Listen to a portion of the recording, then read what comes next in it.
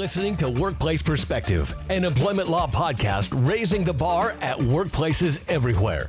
Workplace Perspective is a regular podcast series for employers and employees focusing on education, training, and the law to help organizations of all sizes develop and maintain successful workplace relationships. The opinions expressed by guests on Workplace Perspective are their own and should not be considered legal advice. And now, here's your host, Teresa McQueen. Thank you, James, and welcome everyone to Workplace Perspective, where we are striving to raise the bar at workplaces everywhere. Today, we're talking with Erica Ko and Kana Enomoto of McKinsey & Company about their research into the mental health needs of U.S. workers and what employers can do to address these needs. It's going to be a great show. Don't go away. We'll be right back. Workplace Perspective has a new website. Visit us at www.workplaceperspective.com. Check out our new look, including our featured guests and archive sections. Share us with your friends and colleagues to help us continue to raise the bar at workplaces everywhere. Welcome back to our listeners and welcome to Workplace Perspective, Kana and Erica. Good morning. Thank you so much. It's great to have you both on. I'm really excited. As I mentioned, when we were preparing for this show, I have wanted to do a show on mental health issues in the workplace for a very long time. So we are very excited to have you here and to hear your research perspective into this issue. But before we get started, Erica, why don't you tell us a little bit about who you are and what you do at McKinsey? Sure. So my name's Erica Ko. It's great to be here with you today. Alongside Kana, I get to spend a lot of my time co-leading our Center for Societal Benefit through Healthcare at McKinsey. And through that center, our focus is to collaborate with other organizations really to drive positive innovation and change, focus on improving overall health and well-being. A big focus there is the topic of mental health, something that I am personally passionate about and have cared about and focused on for a long time. And we try to make a difference in mental health, both through new research, new analytics, projects, partnerships with others. And a big focus has been workplace mental health as well. So it is exciting to have the opportunity to share some of that research today. Yes. Hi, Teresa. Thanks so much for having us. I do have the great privilege of working with Erica and a team of wonderful folks at McKinsey at our Center for Societal Benefit through Healthcare, and also in our healthcare practice, where we work across sectors. We work with employers, we work with health systems, we work with governments to advance the way we can address mental illnesses and substance use disorders, not only in the healthcare system, but also where people live, work, and play. So this is an exciting conversation because the workplace is where so many of us spend our time, and where those of us who also have families and relationships in the communities are also getting our healthcare and our information. So this is it's an important sector to think about. It's true. It's really interesting. Something you said just triggered something for me. At the start of the pandemic, talking about turning to employers for information and that trust. And at the start of the pandemic, there was a lot of information going, a lot of research, all sorts of things. But they found about halfway through the pandemic that employees were actually, with all the misinformation that was going on, that employees were turning to their employers as a source of trusted information. I thought that was really amazing statistic, and I can't remember where I heard it, but I found it to be true because employees were really wanting this, they want to know what's going on, and that's where they were turning. I thought it was amazing. So to turn that with regard to mental health, I think it's super important, and it sounds like a great step in the right direction. So the two of you conducted a survey, and I understand it was 2020, and it's how I came to find the two of you on this particular issue. And I think that you found some really interesting information that I think our listeners are going to find really interesting. Let's kind of start with talking about this employer support for mental health. One of the things I think you both found to be interesting from your research was a bit of a disconnect. Is that accurate? It is. And I think I'd add that in terms of kind of perspectives that have informed this, there was a very large survey we did end of last year. We're in the process of relaunching that. So we're excited to see where trends have gone, and did a pulse check over the summer. So some of the insights we share have been kind of trending year round. And we're in the process of doing kind of surveys for any employer that is interested in better understanding the mental health of their employees as well. So we have some insights from some of that too. And I think that what really stood out, if we look about all the insights that are out there in general, is that where there's this contradiction of, well, it's wonderful that mental health has much more awareness and appreciation. It's much more likely to be a CEO priority than it was before the pandemic. There is still this troubling disconnect. And when we surveyed side by side the employer kind of decision makers and then employees, we did find that while many employers were saying that they have prioritized this and recognized the growing mental distress among their workforce as a result of the pandemic, employees do not feel as supported at similar rates. Many were not aware of the benefits that were offered. Just one stat to share, if we look at frontline employees specifically, 71% of employers with frontline employees reported that they were supporting their employees' mental health well or very well, whereas only less than a third of frontline employees felt that way. So I think that there's real opportunity. It's great that we have all of the momentum of the growing interest of employers, but it's important to get under the disconnect of what will it take to make sure the employees are feeling that support. So what do you think? I was really curious about that. What do you think is it just that an employer thinks, well, I have a artificial intelligence app for them to use, or we put this out there, we increased our health benefits, and then it's sort of a one and done. We're good, right? We're doing this. Do you think that's where the disconnect comes from on the employer side? I think the disconnect comes from a few places, but to your point, Teresa, like, how do you avoid something becoming a one and done or a launch and leave where you don't know the impact of the intervention that you've added?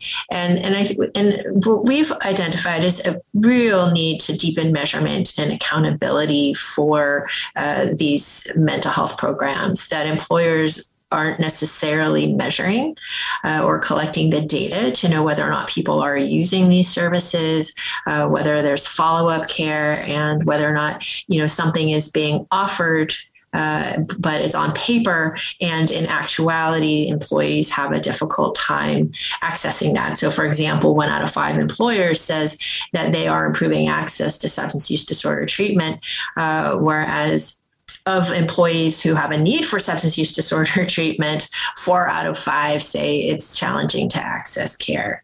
So if the employers are actually working with their third-party administrator or with their health plan, they would perhaps be tracking what is the wait list, what is access to care, what are the denial rates for my employees, and are they getting what they need? There is so much that goes into this question, and I have so many questions going around in my head. Your survey talked about generational needs. So employers addressing these particular issues on a generational level. And one of the stats you had was that it was very important to Gen Z. Can you tell me a little bit about why that when they were looking for employers? So explain a little bit about what you found with Gen Z and why is it so important to them? Happy to start here, and kind of feel free to jump in.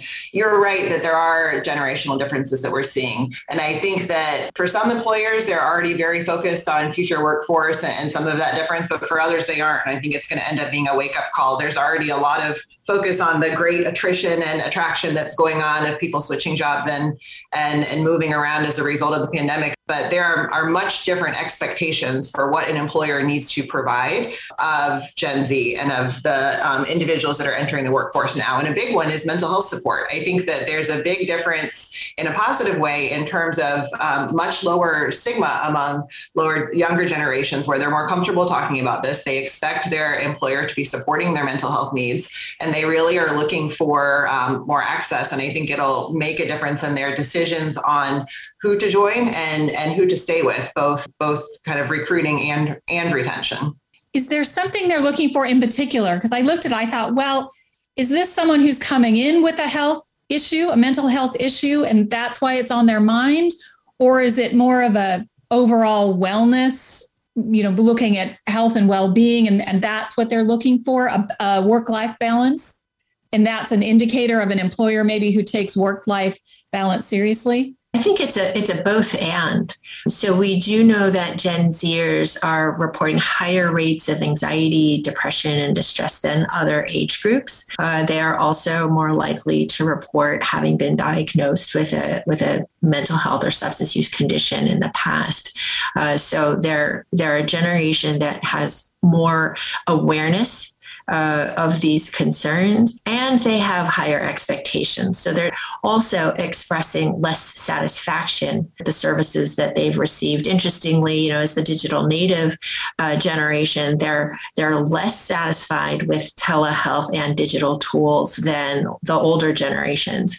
I was laughing that, you get a Gen Xer or a baby boomer, and they're like, oh my God, how cool, I can see a doctor on my iPad.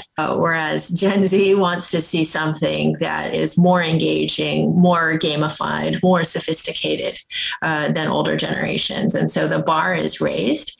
And they do see their employers as playing a pivotal role in their health and healthcare. And so that's something for employers to think about as they're looking at pipeline. There's a generation that's acutely aware of what their mental health needs are, who haven't been very satisfied with the services that they've received, and are going to make decisions about future employment based on what they see being offered and the level of leadership and commitment that they see in organizations. It's really interesting. It's great. Like so many things that they're giving us, that particular generation is really driving a lot of things. And I'm happy to see that this is one of the things that they're driving forward. All right. Well, we've got the signal. We're going to take a quick break. And when we come back, more on this really interesting topic of mental health in the workplace. Stay with us. We'll be right back. Take a step toward bringing our country and community together. Start a meaningful conversation at lovehasnolabels.com/onesmallstep. A message from StoryCorps, Love Has No Labels, and the Ad Council. If you enjoyed today's show, do this. Share us, like us, give us a review on your favorite podcast app. It means a lot to us, and it ensures more people tune in and raise the bar at workplaces everywhere.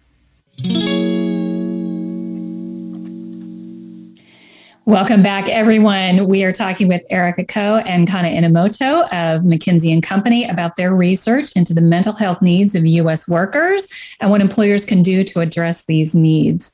So we've talked a little bit about sort of what the issue is. What I would like to do is sort of talk to either one, and I'll throw it up to whichever one of you wants to take the question. But there's a few things we can talk about. What employers can actually do to support mental health in the workplace, as well as creating a sort of more of an inclusive workplace culture. We're going to be talking in another show about stigma, which is a huge part of what prevents people from stepping forward in a workplace context to even talk about mental health. So talking about that workplace, Kana, you want to start us off? First and foremost, what an employer can do is make mental health a priority and communicate that at every level so that there's clear leadership commitment around the issues and cascading through the benefits, through the workplace culture.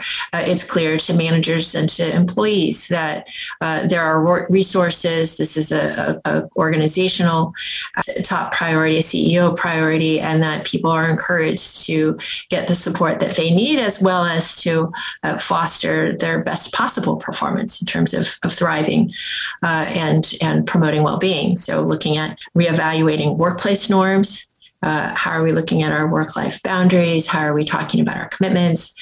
Enhancing mental health supports. Again, we talked about looking at benefits, looking at network adequacy, looking at those virtual and digital tools. And in particular, gender-specific programs or programs that meet the needs of specific subgroups. We know that women and people who are caregivers, people who are identify as racial ethnic minorities in particular, have experienced greater distress and are at higher risk for burnout than other groups in the workplace. And so they may need tailored solutions as well. And oftentimes, Erica noted this, that many times people don't know what is available. So are employers clearly communicating what they are doing and what is being offered and how to do it, and that people are encouraged and have the time to do so? And then the point that I raised earlier around measuring progress and outcomes, that, they should consider writing target outcomes around utilization and mental health resources, and then making sure that they are measuring those things. And then looking at those very real indicators of employee performance, attendance, absenteeism, et cetera, to know, can I put my finger up and gauge, through the wind or through data, how my employees really are feeling. Yeah, that I'd add to that. I think in terms of kind of sequential approach here, while first it's critical that employers just make sure they have the right benefits in place, then they need to make sure that employees know about it. I think the third point that you alluded to, Teresa, is around stigma of how do you then make sure employees feel comfortable accessing those resources? Something that Kana and I had a chance to do an interview recently with Garen Staglin, and one thing that really stood out was he would note that the single biggest influencer of a behavioral health program success is the level of personal commitment from the CEO. And I think that really speaks volumes. And if the tone isn't set from the top, then people won't feel comfortable. And some pretty stark findings from some of our research that are from employees out there right now in everybody's organizations are that many employees with a behavioral health condition said that they would and have avoided treatment because they do not want anyone finding out. About over a third of people with a reported mental illness and over half of people with reported substance use disorder. And so to think, how are we supposed to be supporting our employees and ensuring a productive workforce if people are afraid to ask for help? There's a lot that needs to happen there. And the disconnect plays out there too. While 80% of employees, full-time employees, we surveyed said that an anti-stigma or awareness campaign would be incredibly useful, only about 20+% of employers said that they've actually implemented one. So I think there's a lot. And when we, even survey some higher up employees, many of them themselves admit that they wouldn't feel comfortable talking to somebody about it. And so there's really something that I think we need to do to change the dialogue and the openness and support, so then people can feel comfortable accessing the benefits that are out there. It's interesting. I agree. And I do think that goes back to that disconnect, right? Oh yeah, we want to do it, but don't prioritize putting the campaign in place and reaching out. But as you're speaking, I'm thinking we talk a lot about workplace relationships on this show, and I'm thinking trust. Kana's put a great message. Love has no labels. It's trust. You can't have those kind of emotions. You can't bear yourself that way if you don't trust your employer. And I don't know that that's generational or not. I just don't know. I think it's just this idea. I have it myself. I wonder about how much can I trust an employer with that knowledge, whether it's me, my spouse, a friend, you just don't want to give the wrong advice if there's not trust there. Does research speak to that sort of issue and how that plays into it? Of late, there's been a lot of conversation around psychological safety in the workplace. And what that often refers to is people's feeling of comfort that they can take risks and make mistakes, and that organizations can learn and recover from that. But we think that also extends to people being, bringing their full selves to the workplace and being able to share information about needing to get supports or when they are struggling with issues, whether that's personal or professional. And feeling safe about disclosing that and about getting the care and treatment that they may need. And without that kind of safety, or with the 9 out of 10 employees that we've surveyed said that there's some or a lot of stigma in their workplace. I spent my entire litigation career litigating disability discrimination claims, and it's the same thing, and people don't do it that way. I think Garen is coming on our show, is going to be on the show as well later on.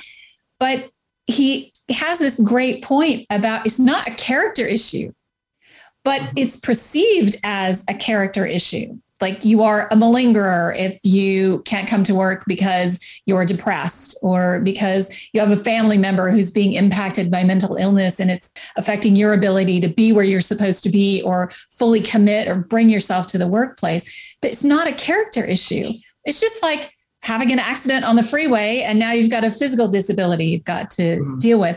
But even that's stigmatized. Because the minute you get, somebody wants to take FMLA or, any sort of states' rights leave, oh, now we got a problem.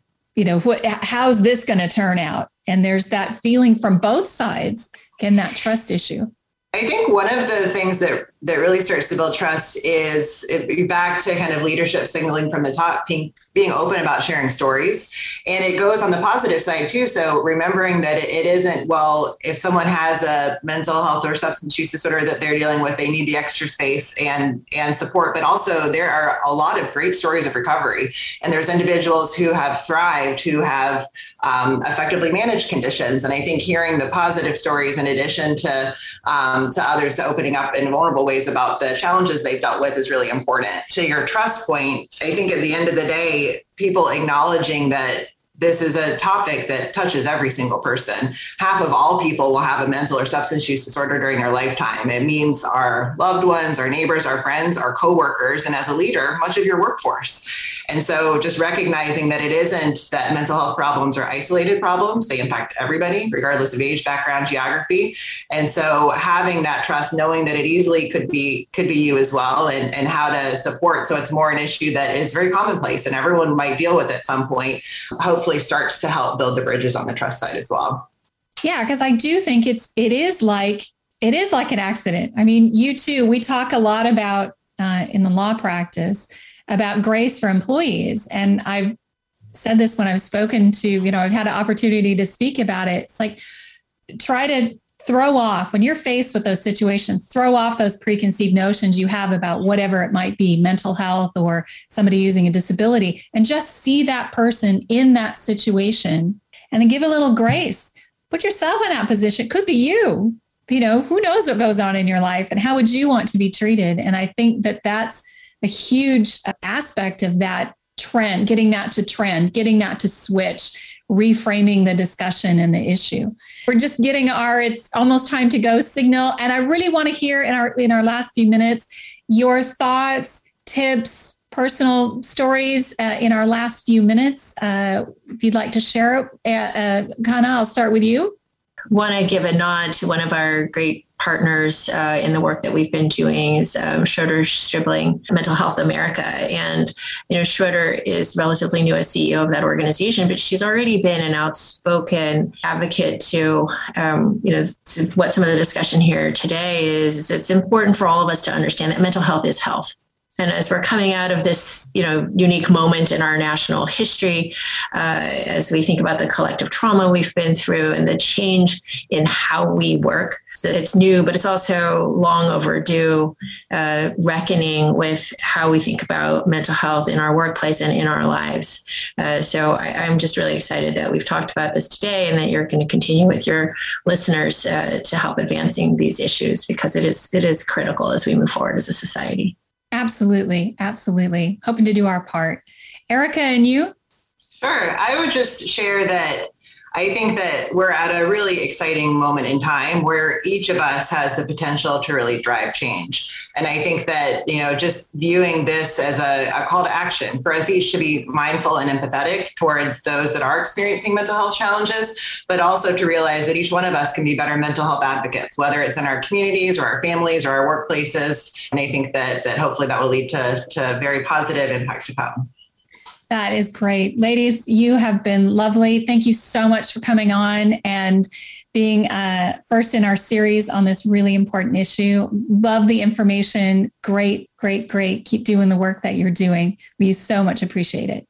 Thank you so much. That's our show for today. If you want to learn more about Kana and Erica and their research efforts on the web, you can find them on the web at mckinsey.com under the Our People tab. That's mckinsey.com. You can also connect with them via our website at workplaceperspective.com. I want to also thank our listeners, My Radio Angels, James and the Knave at Night, and Workplace Perspectives team extraordinaire, our engineer and producer, Paul Roberts, our associate producer, Melissa DeLacy, with music provided by the very talented Stephen Versaloni. Thank you all for joining us on Workplace Perspective, and until next time, keep raising the bar.